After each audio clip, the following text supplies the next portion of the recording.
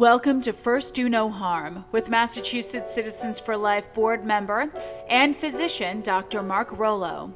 This broadcast will focus on medical ethics from a Catholic perspective and address abortion, physician-assisted suicide, contraception, natural family planning, IVF, healthcare proxy, and other topics.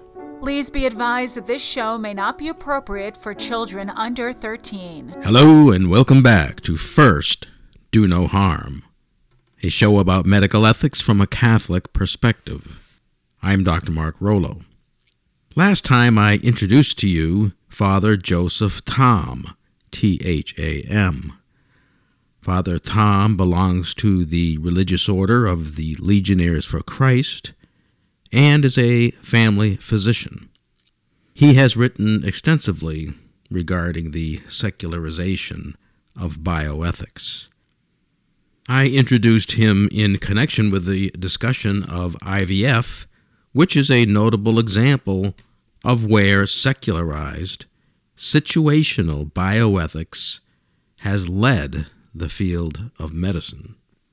Today you will hear part one of my recent interview with Father Thom as he discusses the historical roots of the secularization of bioethics and how it has led astray both medicine and the culture.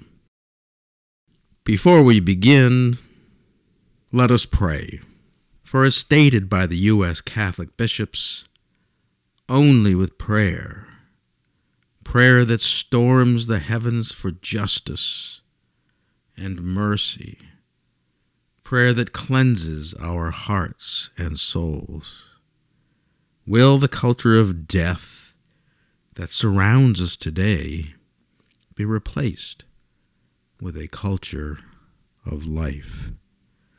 O God, your servant, Pope Benedict XVI, once presciently pronounced that we are moving toward a dictatorship of relativism, which does not recognize anything for certain, and which has as its highest goal one's own ego and one's own desires.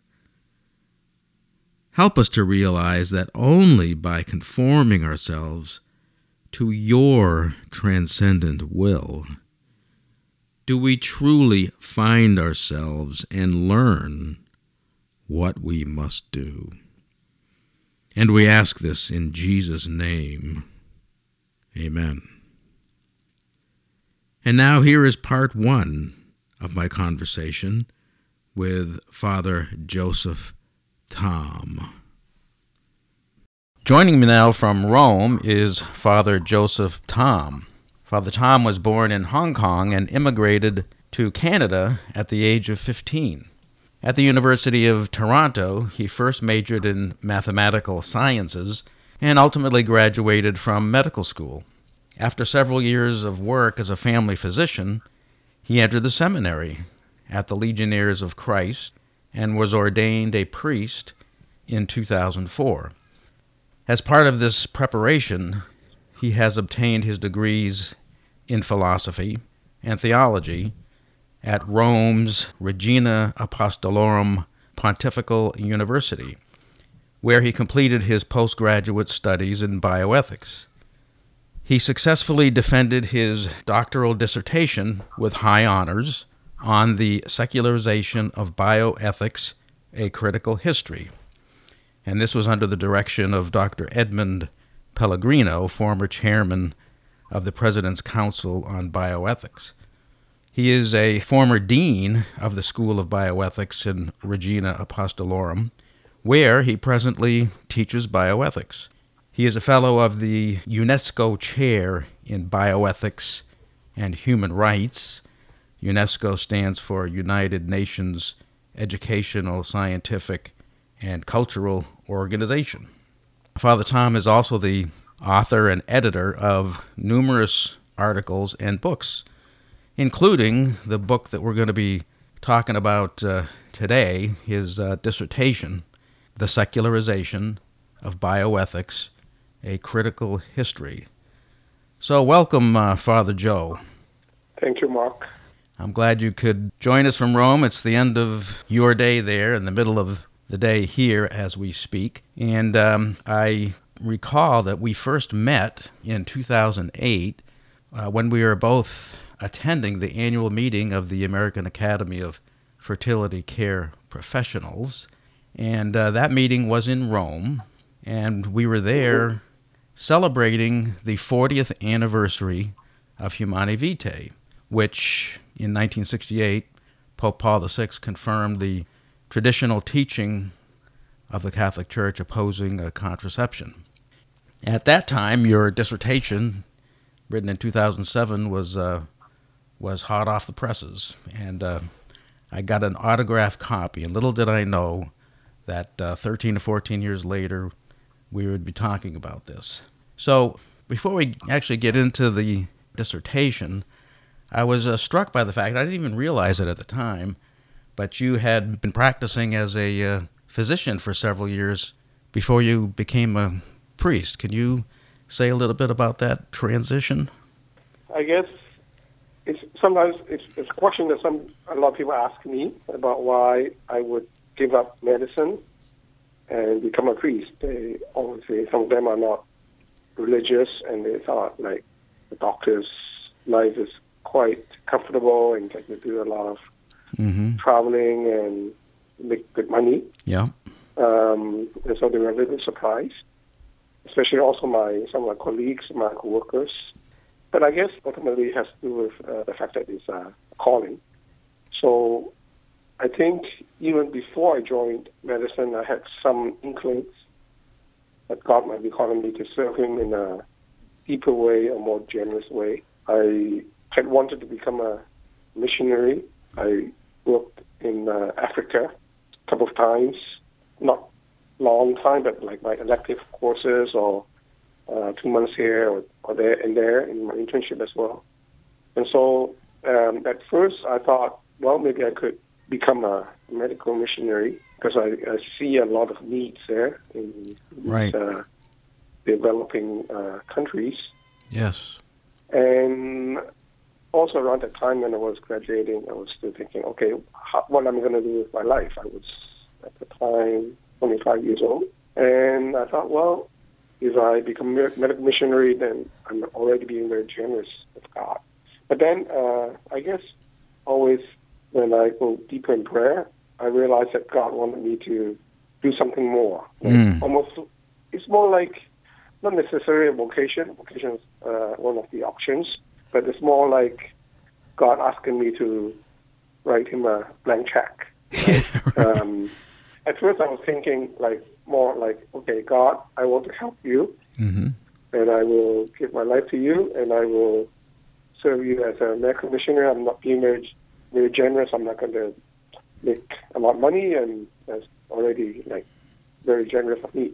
But then when I go deeper in prayer, it's like God's like, no, I want you to say yes to whatever I ask of you. Right? So it was kind of like a struggle I had after I graduated from medical school.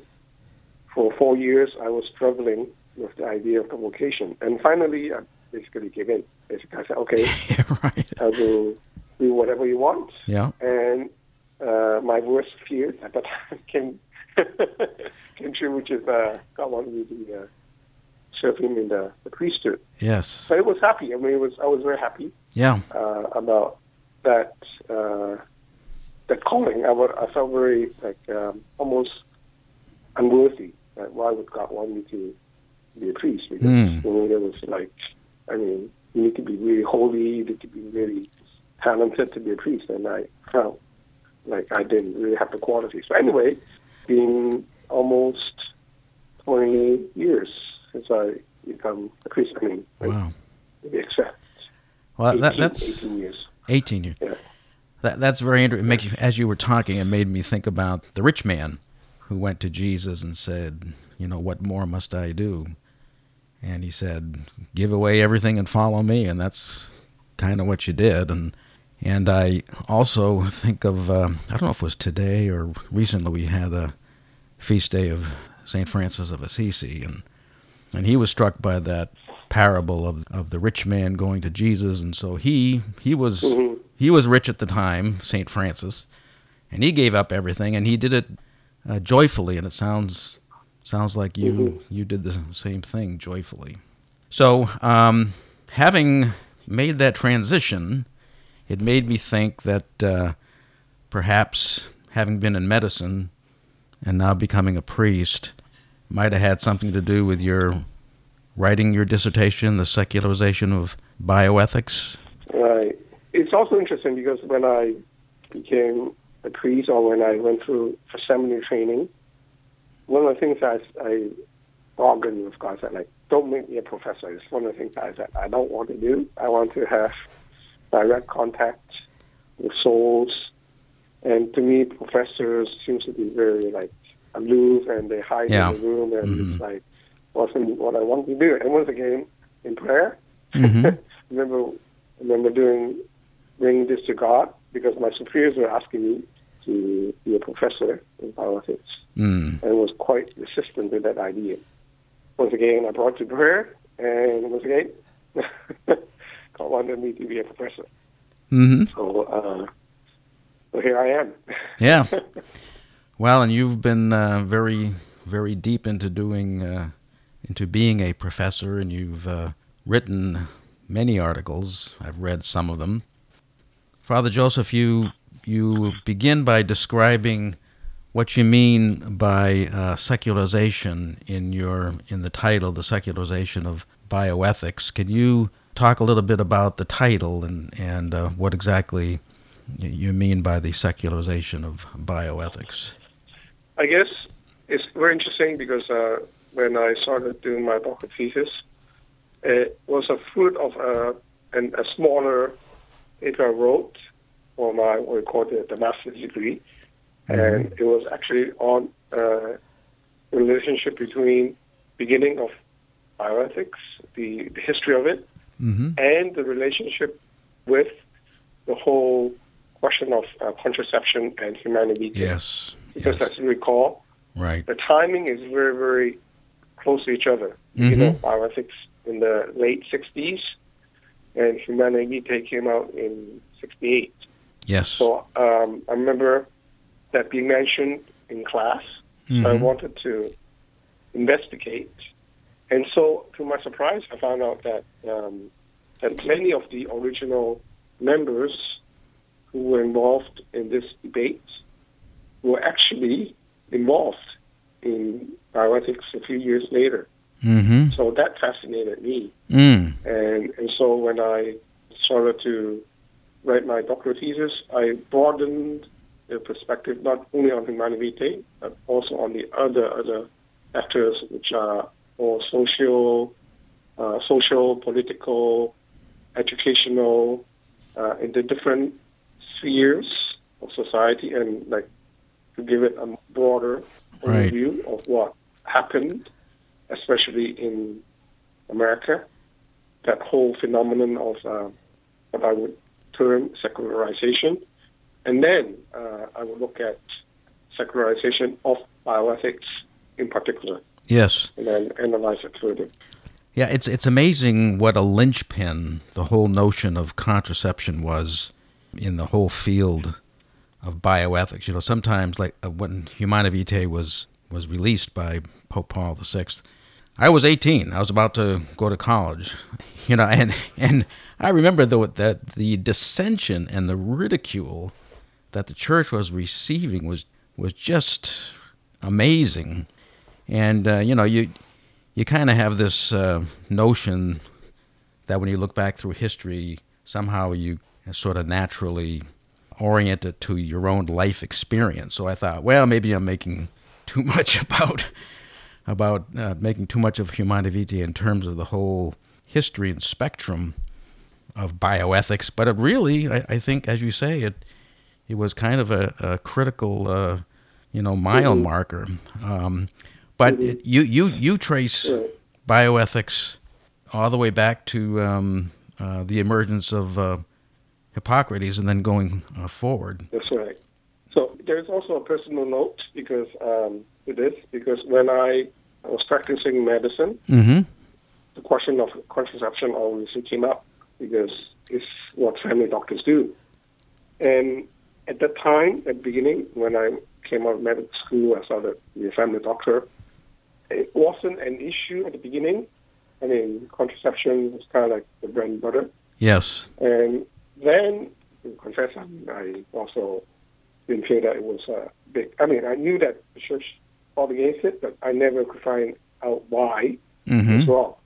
So I was just like any regular doctor and giving it out. But then it got to me that maybe there's something wrong with contraception because, I mean, even as a young doctor, I see that, especially young girls coming for pill, and it's like there's something wrong with this. It cannot be just like giving out candies. Yeah. And so it got to me, and then I realized that I had to do something about it. Mm-hmm. And that's when I learned about natural family planning as an alternative. Yes. I investigated it further, and then went to Omaha and learned about this Clayton model and network technology, and that's how I got involved. Even before I joined the seminary, I did kind of the training there, so I kind of adapted and changed my practice Mm-hmm. to be a NFP doctor, someone who won't give pill, and it was a big change. I mean, Yes. Even once again, at the office, it's kind of like raising eyebrows, like Yeah, right. Like, Yeah. Well, that sounds very familiar. I mean, I went through a similar process that I've told the story before on this program that I went to a Catholic grammar school, high school. I went to graduate school at a Catholic university. I went to Catholic medical school. Mm-hmm. And all the while, all the people I came in contact with, including at Loyola Medical School, they were all prescribing contraception. Mm-hmm. So I figured, well, I guess, people expect this, and this is what you got to do.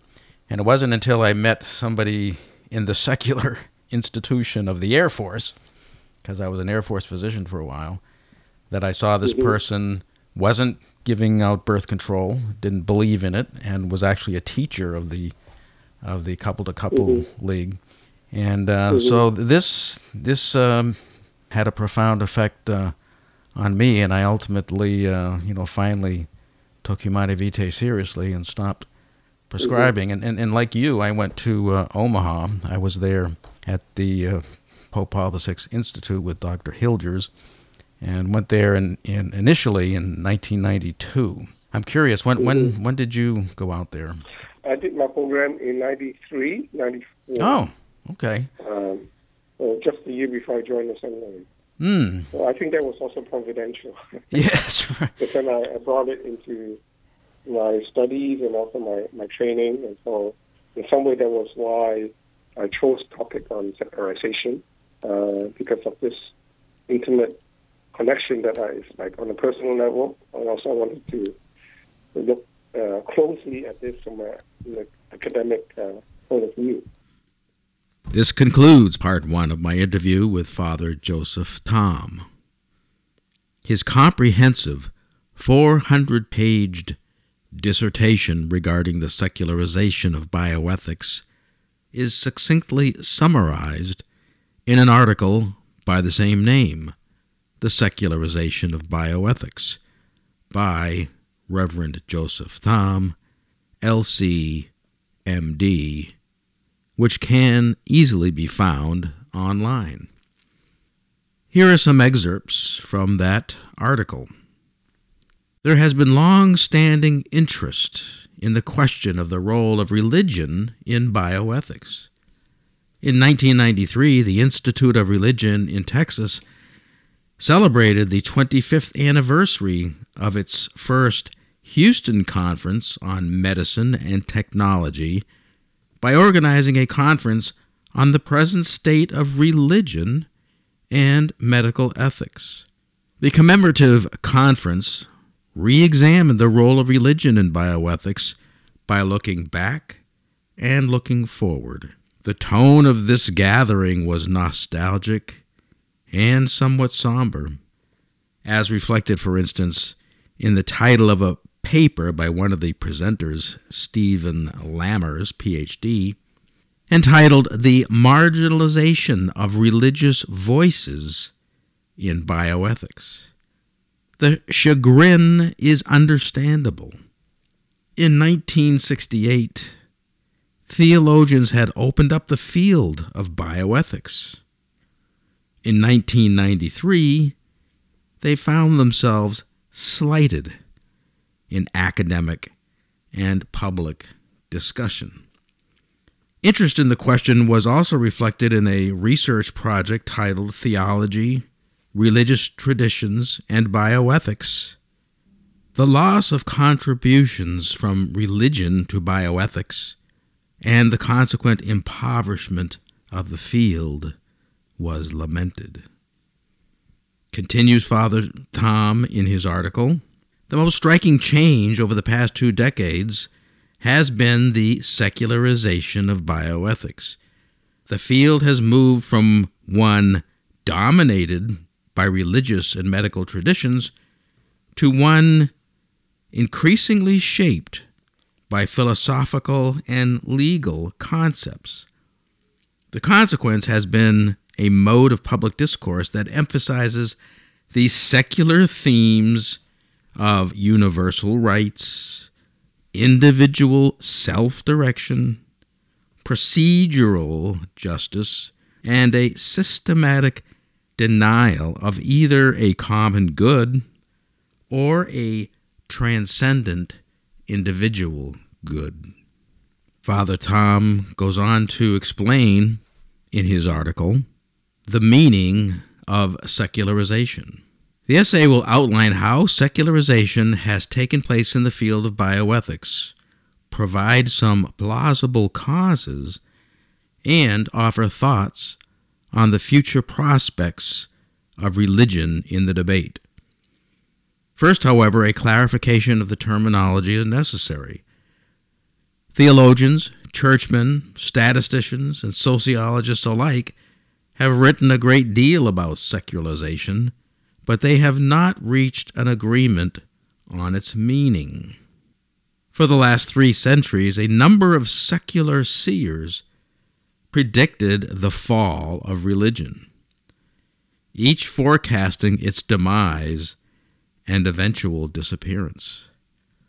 By the early 20th century, secularization had become a code word for this Enlightenment thesis, which subscribed to rationalistic, positivist, and evolutionary conjectures that religion, being a man-made intervention, would eventually give way to science. By the late 1950s, secularization became a popular catchphrase, with enthusiastic support from anthropologists and social scientists. More recently, however, the thesis has been challenged by the fact that in many parts of the world, including the industrialized United States, religious faith has not disappeared, but remains vigorous. As some began to abandon the secularization thesis, others propose further elaboration and refinement of terminologies. Hence, though the term remains ambiguous and is tainted with a predetermined ideology, for the purpose of this paper, secularization can be defined as a description or theory of the increasing loss of religious influence and authority at the different levels of life, on the societal level, organizational or institutional level, and the level of individual religiosity. Father Tom continued the article by discussing secularization involving different spheres of society. Since the times of the Enlightenment, secularism has encroached upon the hegemony of religion in different public spheres of society. One by one, the traditional control of religion in vital areas of the social order began to crumble under the secular challenge of politics, culture, science, economy, judicial activism, philosophy, and education. In the West, most modern democracies have taken to heart the dictum of separation of church and state, where laws, government programs, and education must strictly be founded on non-sectarian principles. America differed from Europe in that the secularizing forces did not garner sufficient support to overthrow the religious dominance in many of these areas until the past century.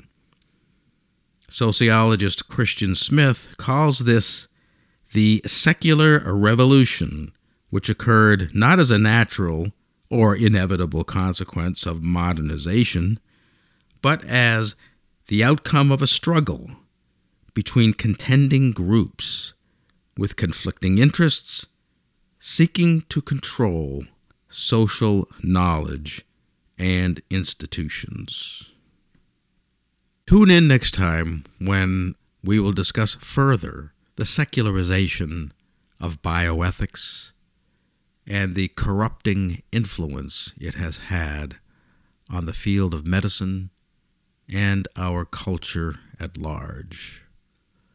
Until then, remember, we should always treat life with care and respect, and at the very least, we should first do no harm.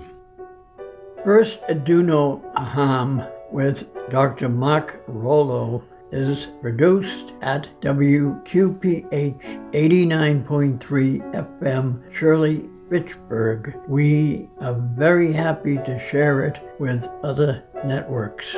Thank you for tuning in to First Do No Harm. Dr. Rollo welcomes your questions and comments. You may contact him at markrollo978@gmail.com. That's MARKROLLO978@gmail.com. Thank you, and until next week, remember, first, do no harm.